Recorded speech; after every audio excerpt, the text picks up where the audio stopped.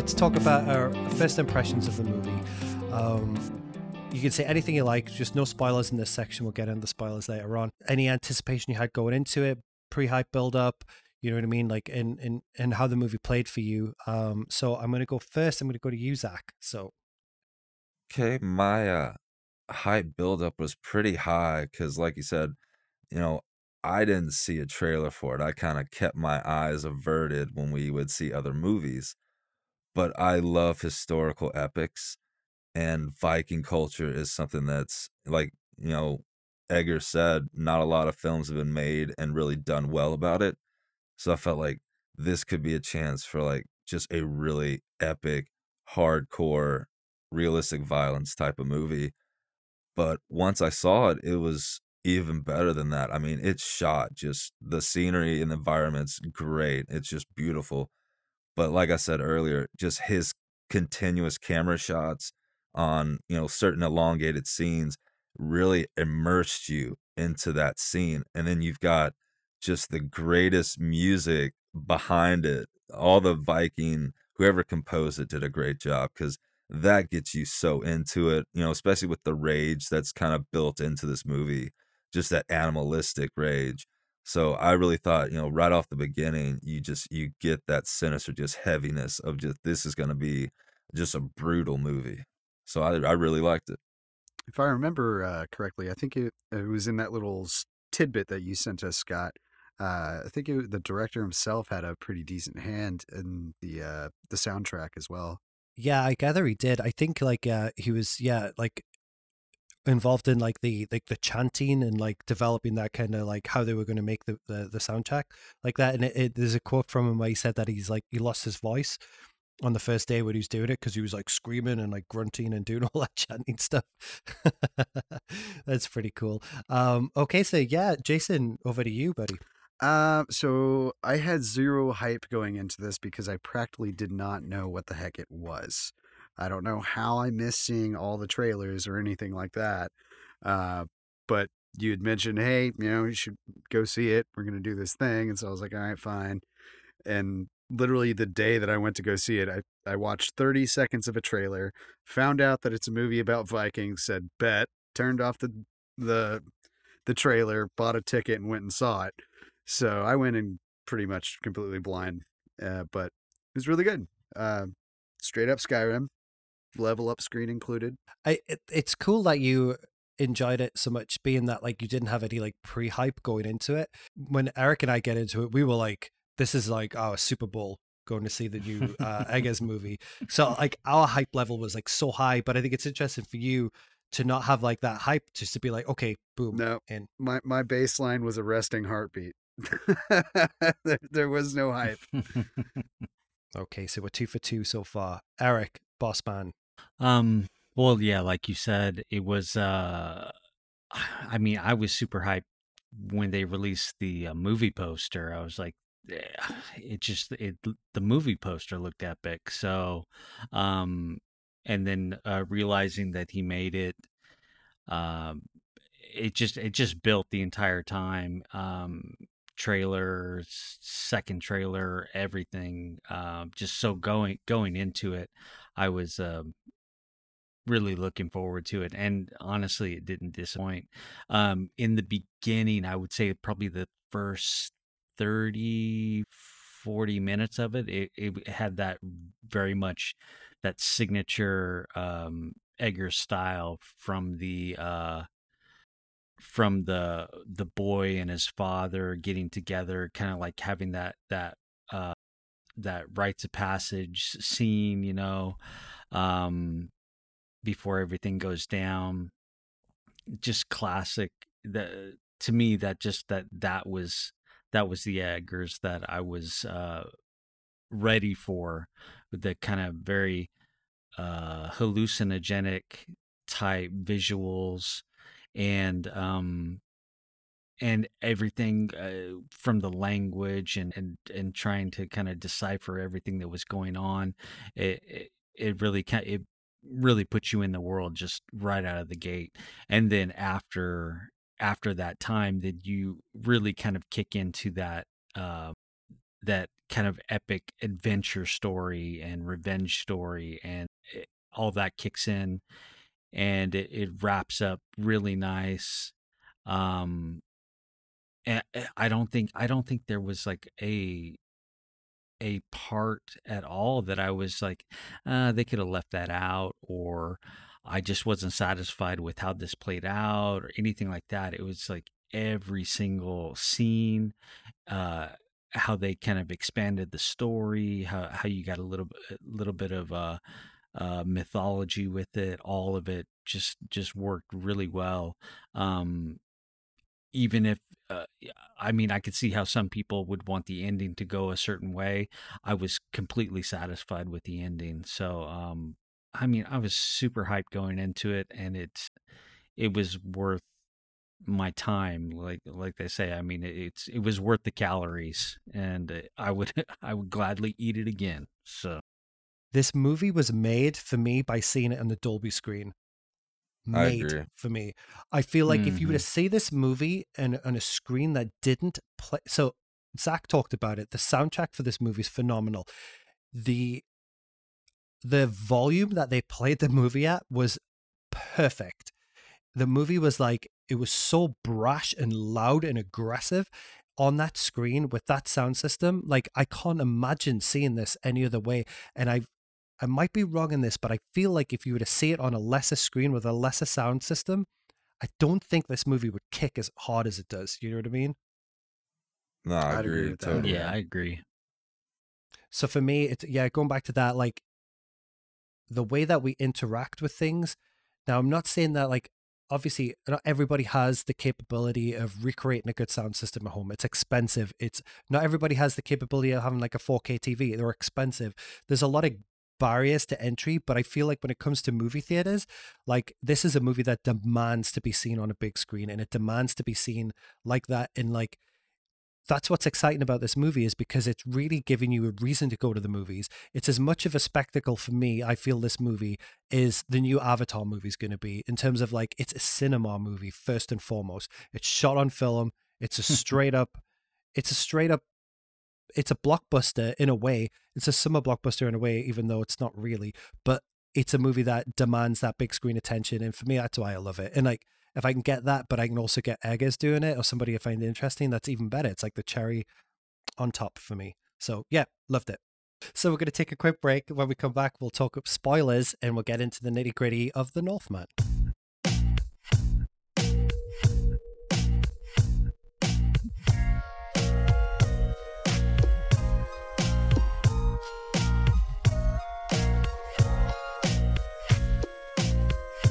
And we're back. Thanks for sticking around. We're going to talk about the Northman a little bit further in detail.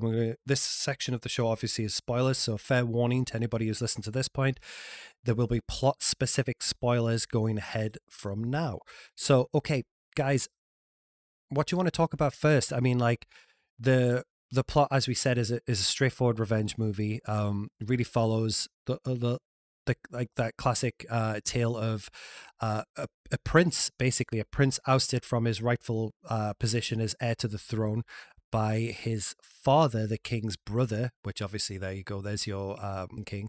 And then obviously, as from there, what I think is kind of interesting about this movie is the the introduction of that storyline. So we spend very little time on the ground. So, like, we're introduced to him as a young boy, then we get introduced to his father, Ethan Hawke, when he comes back the king, and then obviously that's the introduction to his mother, Nicole Kidman, and then we get a brief, quick introduction to his brother, who enters in and has like he has that like one-on-one kind of like interaction with Willem Dafoe, who's like a court jester, so to speak, or like the right-hand man slash jester for the king. And then really after that, there's the coming of age ceremony thing, and then automatically we go to the murder of Ethan Hawke, and it's like boom, boom, boom, like happens, and then before you know it, I'd say within the first, feels like the first 15 or 20 minutes of the movie, that's that whole section taken care of, and then the movie just we flash forward. I guess probably what, like 20 something years, 20-25 years, and we're reintroduced to the prince, Alexander Skarsgård character, as a fully grown man. That's pretty, it's pretty quick how it happens.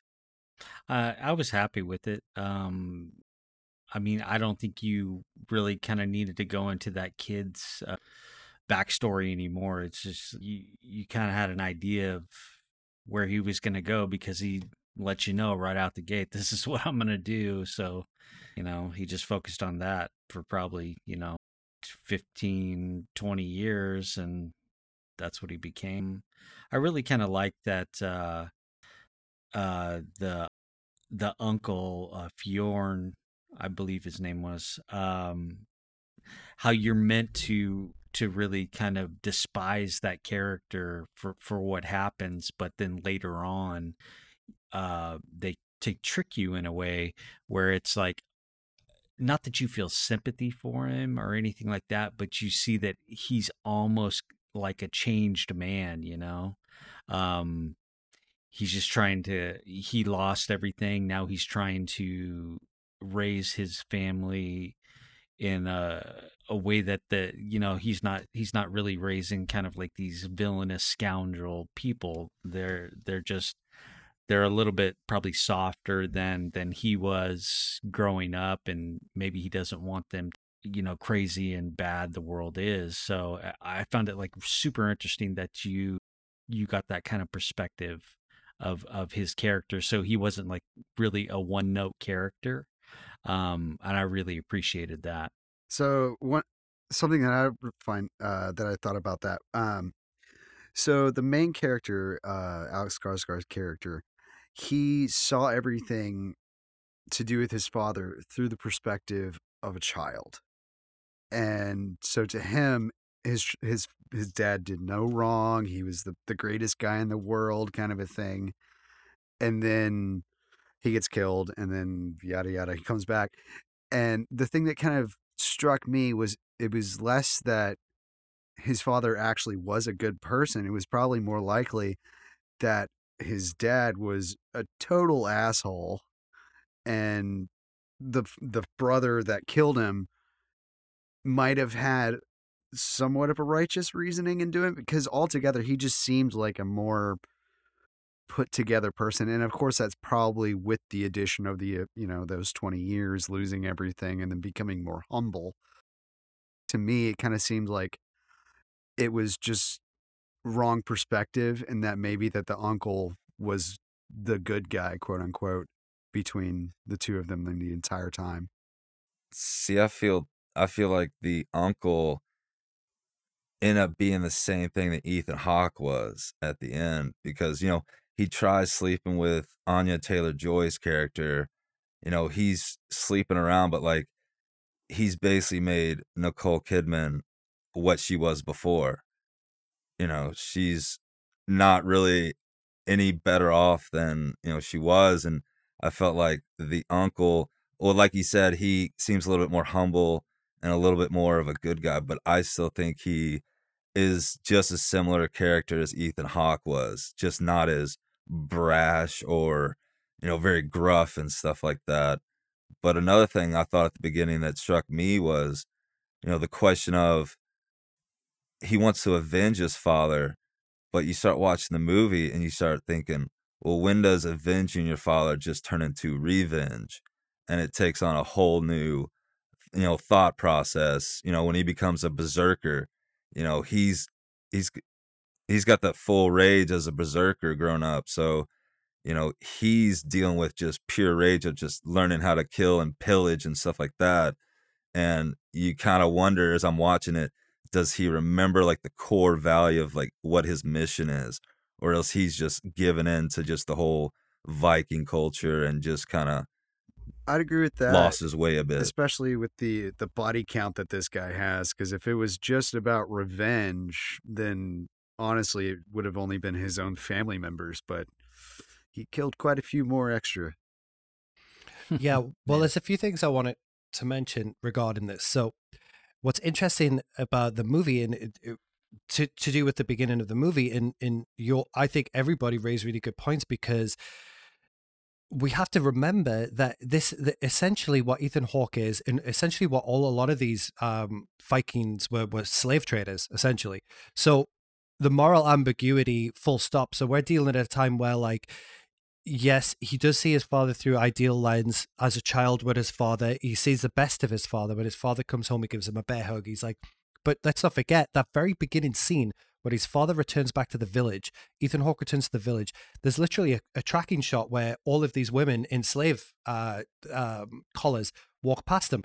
So automatically, like the we where I think what's tricky is if we will look at these characters through the lens of today, then obviously they're all morally bankrupt and all reprehensible.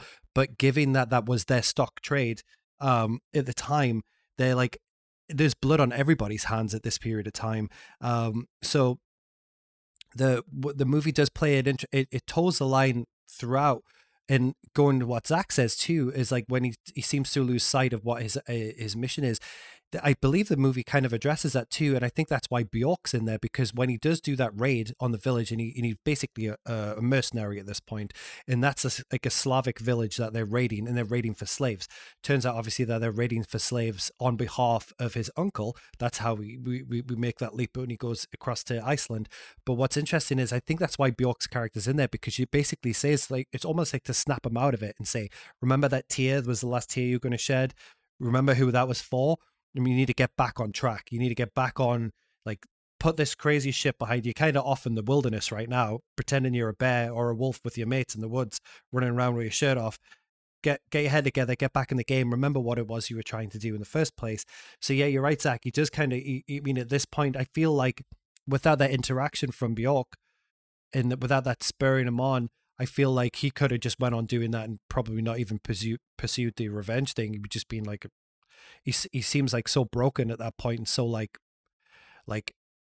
destroyed by his situation that he's just essentially reverts to being like a killing machine, you know? I mean, he's so young that it's like training a dog, through like the most brutal method to become like the Viking man.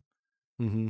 So the movie is based around the idea that he's seeking revenge for his father, who he believes is this idealized person, and that it's his duty to revenge his father, or avenge his father and his mother.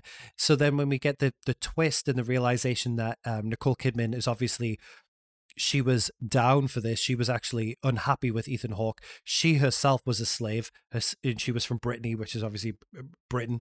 And then she was brought across, but she was a noble woman who was captured by the Vikings, shipped back across as a slave for Ethan Hawke. Ethan Hawke fell in love with her, or basically made her his prize slave, fell in love with her, along the lines of what his brother tries to do with Anya Taylor-Joy's character.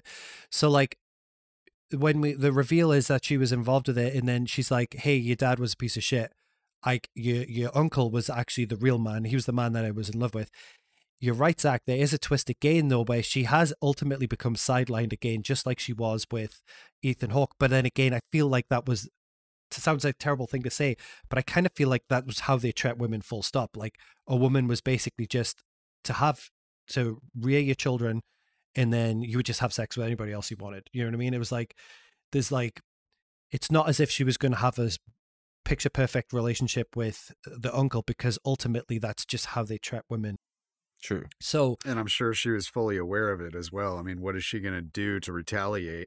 Exactly. Yeah, and I feel like she's made peace with herself in her place, and that's why I think she becomes very defensive of like maintaining her status, to the point where she turns around to him and she's like, hey, well, if you do kill your uncle, then I'll just become your wife. You know what I mean? Which is kind of gross. And that weird kiss scene. But it's almost like she's just been trained to survive. Like she has to survive. Like she's had a horrible life, and she's basically doing anything she can to maintain the level of life that she has, and then also to make sure that her child, who she deems as her real child because it was with somebody who she loved, is like, that's the most important thing. So I think what the movie does, which is really clever and really cool, is subverts that revenge story. And when Skarsgård has a realization that his father was not the man he thought he was, his mother's not the woman he thought he thought she was. What's really cool is because of his relationship with Anya Taylor-Joy and her pregnancy, the movie flips it, and now it gives him a reason to actually finish this fight. You know what I mean? And it's a noble and just reason, because his family and his love, his relationship with her is pure. He actually loves her. She's not his slave. He's not in a position of power over her. those two are like a team, and they become a team, and then they have, so really he's fighting for his bloodline at this point now, which is the future, which I think was a really cool twist on the tale. Yeah, I was waiting for that part to come up because whenever Bjork came and talked to him and said, at the end of your journey, that's when her journey will start. And she just kind of left it ambiguous and open. So I was like, what does that mean? And then when you get to the end, when he leaves her on the boat, you're like, oh, now it's her journey now. Yeah, Eric, you actually made a good point, and I mentioned it earlier on, but you were talking about some of the movies that he cribs from.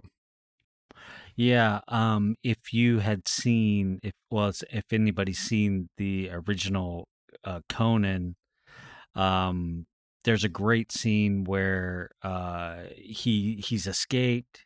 He was a slave, and so yeah, he cribbed from like that slave scene in Conan. But then also when Schwarzenegger's on the run, and he's being chased by dogs, and then he finds this cave that he goes into, and then there's this king sitting on a throne with a sword in his lap, and he goes and he grabs a sword, and that it appears that the skeleton starts to come alive, but in actuality it's just kind of crumbling down.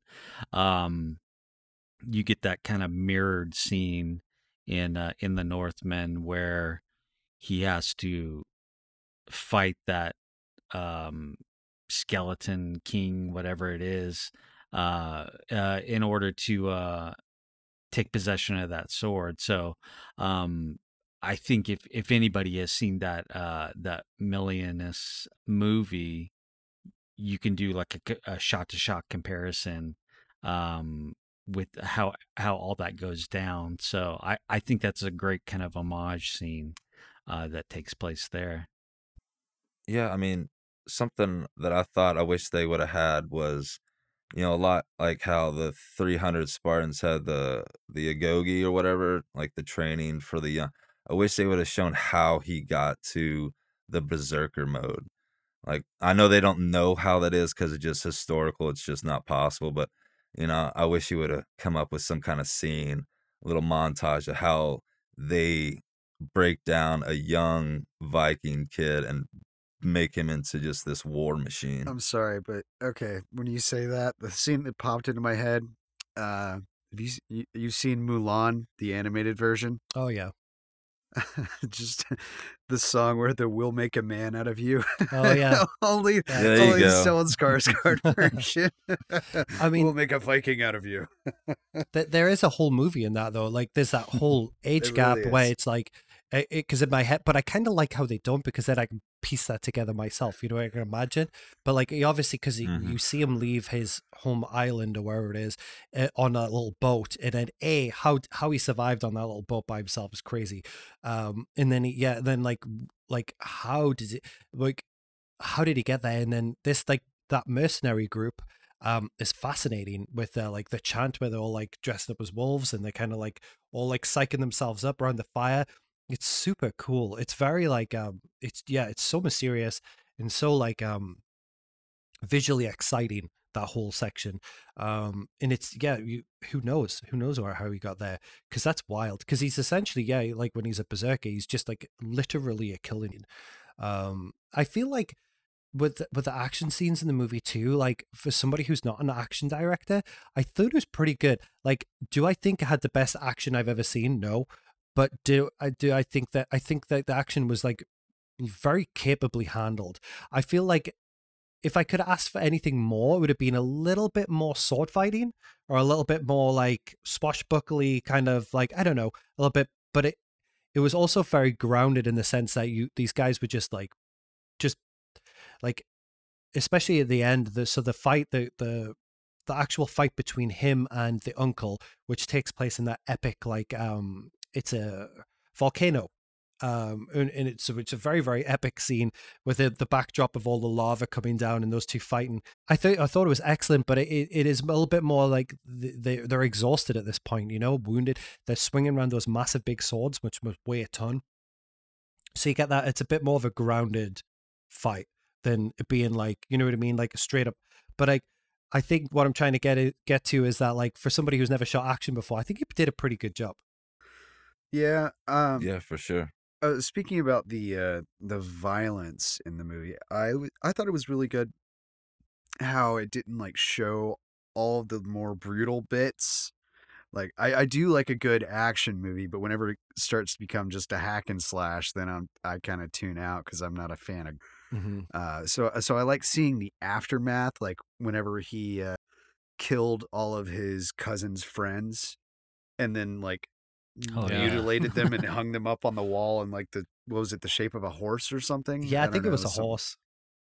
So that was really cool. I like seeing that. I just didn't want to see him do that. If you get what I'm saying. Yeah. Eric, what about the Quidditch match with the mountain? The Quidditch match. That was I think, wild. yeah. I mean, I think that was pretty cool because obviously he's going for authenticity. So I'm sure that that game existed, or something along those lines. So it's super interesting. I mean, it was basically Um, cricket, right? Yeah, it kind of had that vibe, and a super violent cricket.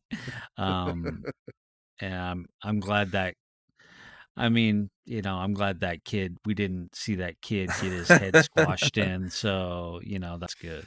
That'd have been I gnarly. did think for a second that was going to Yeah. happen. For a flash second, I was like, I did this too. kid's dead. Yeah. Yeah, I'm kind of pleased because his head would have came flying off. Yeah, that was brutal.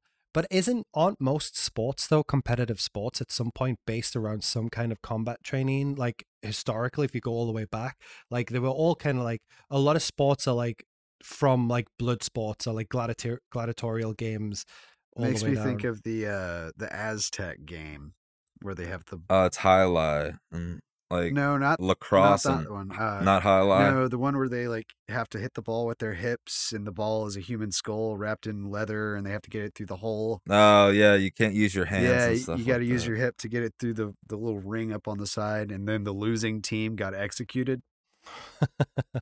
Yay.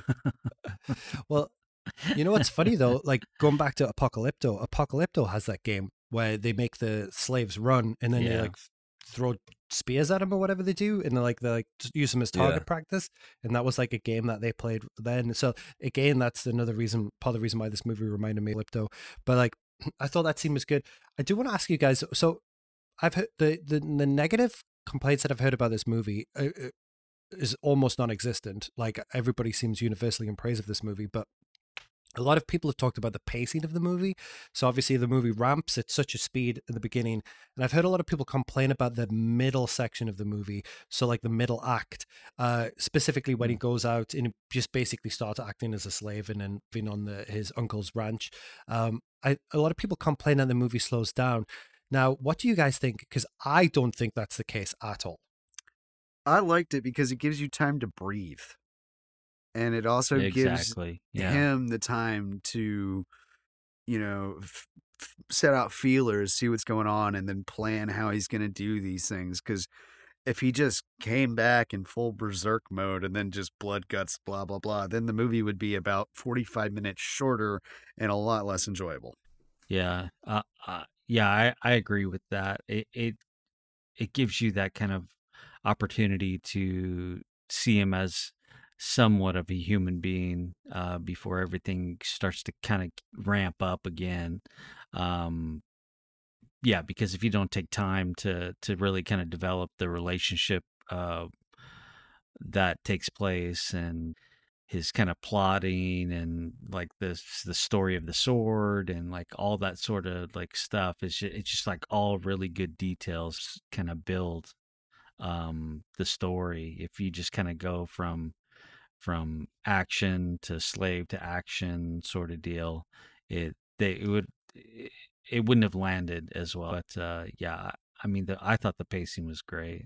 Yeah, because I think if you take out a lot of that, like you miss some. Yeah, like you said, Eric, you miss the quest for the sword, which I think is a great like side story, and then You also miss like his burgeoning relationship with Anya Taylor-Joy, which I think is fascinating, and like her role as like she seems like she has some kind of power, like some kind of mystic power.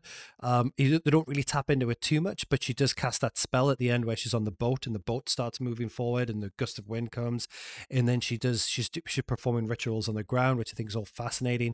So you would miss all of that. You'd also miss getting to see his uncle and getting to see like the operation that he's running, and like to get it like an insight into what it was like, you know, for the slaves and how they lived.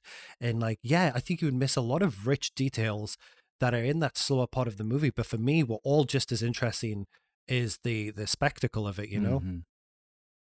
And then like the funeral procession too that takes place, and like everything that was involved with that. It was super interesting. Yeah, that funeral procession was insane. Also made me contemplate, like, you know, my future plans for my funeral. I would like to go kind of along the lines of that burial. I want all of that. I want the full shebang.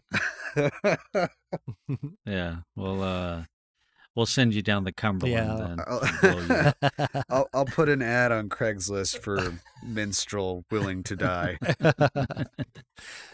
Yeah, which is kind of wild because you know, when that scene was happening and she was singing, and they were moving around, I was like, they're going to totally sacrifice her, aren't they? And then they did obviously Mhm. sacrifice her, but like, but in my head, all I could think about was like, what are you doing? Like, run or like try to get away. But she was just singing, you know. She was She's like, just got to really, give her final performance, you yeah. know? Wow, brutal, absolutely brutal. I guess that's how she thought she would get into Valhalla or something. I don't Well, I'm sure that's exactly what it was. No, I'm sure they probably said it Yeah. was like nobility and dying for in that way. You know what I mean?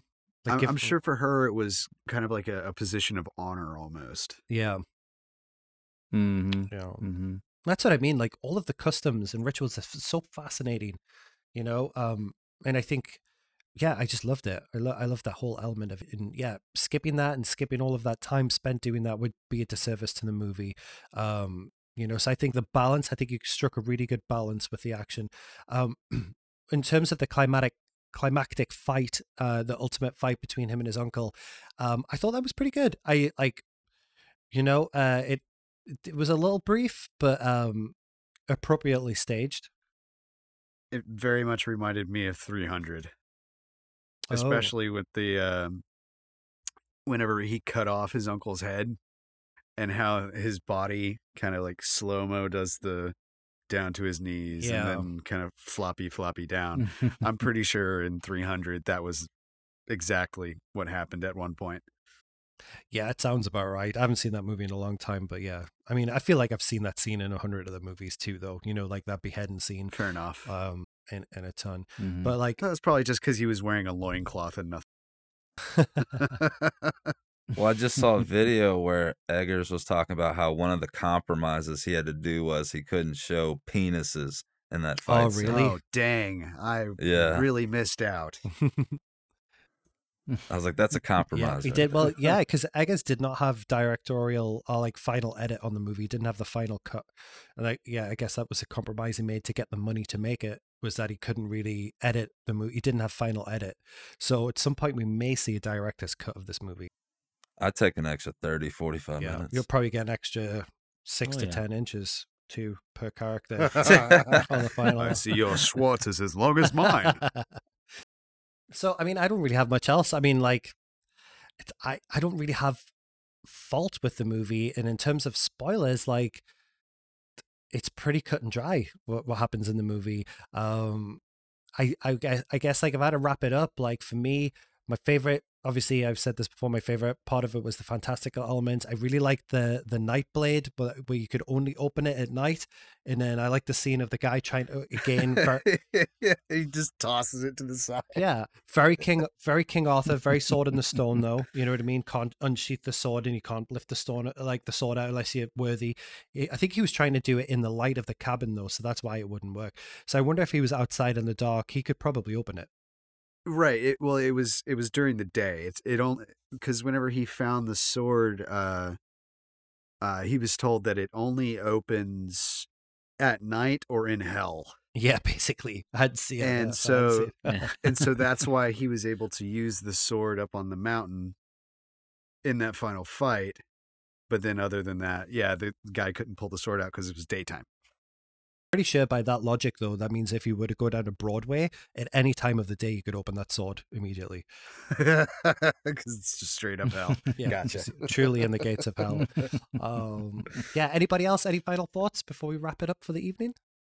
I really am looking forward to whatever he puts out next. I think I looked on Letterbox, and there might be a movie called The Night. So I don't know if he's just progressing along a timeline, or if that's just a placeholder or something like that. But I'm pretty sure his name was attached to it. If that's the case, I mean, he can do no wrong in my book right now. 100%. For me, this is my movie of 2022 so far. Admittedly, we're just heading into May, but so far it's the best movie I've seen all year, hands down. Okay, boys, everybody go to bed. It's way too late. Thank you very much for this episode. And thank you to everybody who's listened this far. And thank you for everybody who continues to support the show and listen every week. And I do know that people listen every week because I see the numbers and we do get people listening. So you're out there somewhere. So if you're out there somewhere and you are listening and you have got to this point, drop us a line. That's what it's set up. We have on the Anchor page. You can actually contact us. You can leave a voicemail if you want us to cover anything. You want to bring up anything we've talked about in previous episodes. It would be great to have a little bit of feedback or a little bit of communication, and we could maybe build an episode around it. So that's my request to anybody listening. For the love of God, just drop us a voicemail. And even if you're just one of my mates or a family member who's listening to it, drop me a voicemail. I'll pretend that I don't know you. Okay, thank you.